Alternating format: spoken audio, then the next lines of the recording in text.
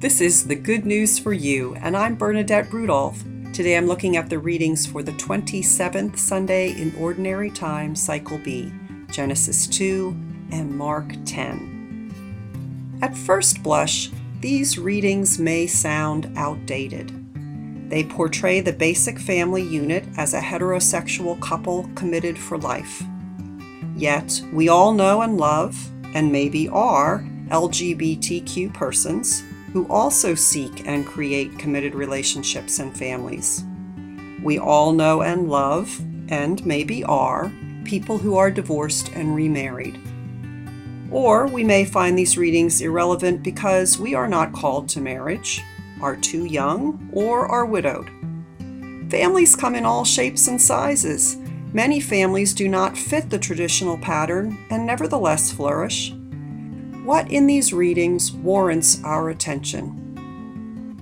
First, consider how essential human relationships are. In Genesis 2, God has created a human being out of the soil. Although the Hebrew Adam is often translated as the proper name Adam, here it is a general name for a human being. The Lord God looks at this solitary person and says, "It is not good for the human being to be alone." How true! Loneliness is more dangerous than obesity and as dangerous to health as smoking 15 cigarettes a day. Loneliness is also a spiritual issue. We all need an Ezer Kenegdo, translated here as a suitable partner. Ezer actually means a helper and usually refers to God.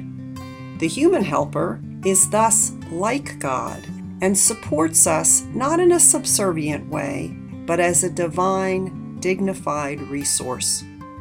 Without a human helper to call us to be our best selves, we get lost in self-centered behaviors, like social media echo chambers, where we spout out cruel and uncompromising judgments without regard for those they hurt.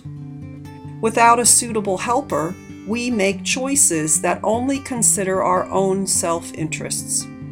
We need other human beings to stave off loneliness and keep us focused on love. Consider this as well. When Genesis 2 was written about 900 BCE, men dominated women, who were their possessions. Genesis 2 proclaims that men and women were made of the same stuff. The woman is a godly helper, not a possession. We may wish for the story to go further, but we must appreciate the huge leap it was in its day. The man can now declare, "This one is flesh of my flesh." Women are not other nor less than men. Unfortunately, we still need this message today, because women continue to be in danger in our communities as well as in places like Afghanistan. Third, the gospel invites us to think about how hard committed relationships are. Mark's community struggled with how to handle marriages that were in trouble, just as we do. We hear tough statements by Jesus. Moses allowed divorce because you are hard-hearted. That is, unwilling to change and grow in love. And what God has joined together, no human being must separate. Jesus reminds us that God is the source of our committed relationships, particularly in marriage.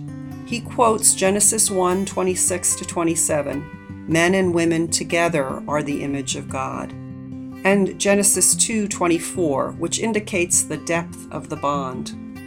Jesus says, God joins together. Humans do not join themselves. The endlessly faithful love in the Trinity and the endlessly faithful love in God's commitment to us is the same love God calls us all to have for each other. We need to acknowledge this source as we live married lives. Let's face it, when we fall in love and when we fall out of it, we are often not willing to listen to anyone. If we were willing to listen, we might not make the same choices. true disciples take seriously God's role in committed relationships.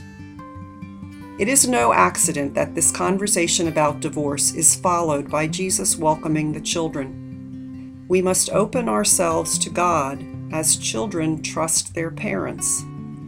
Will we rebuke those who try to bring God into the marriage discussion, as the disciples rebuked the parents?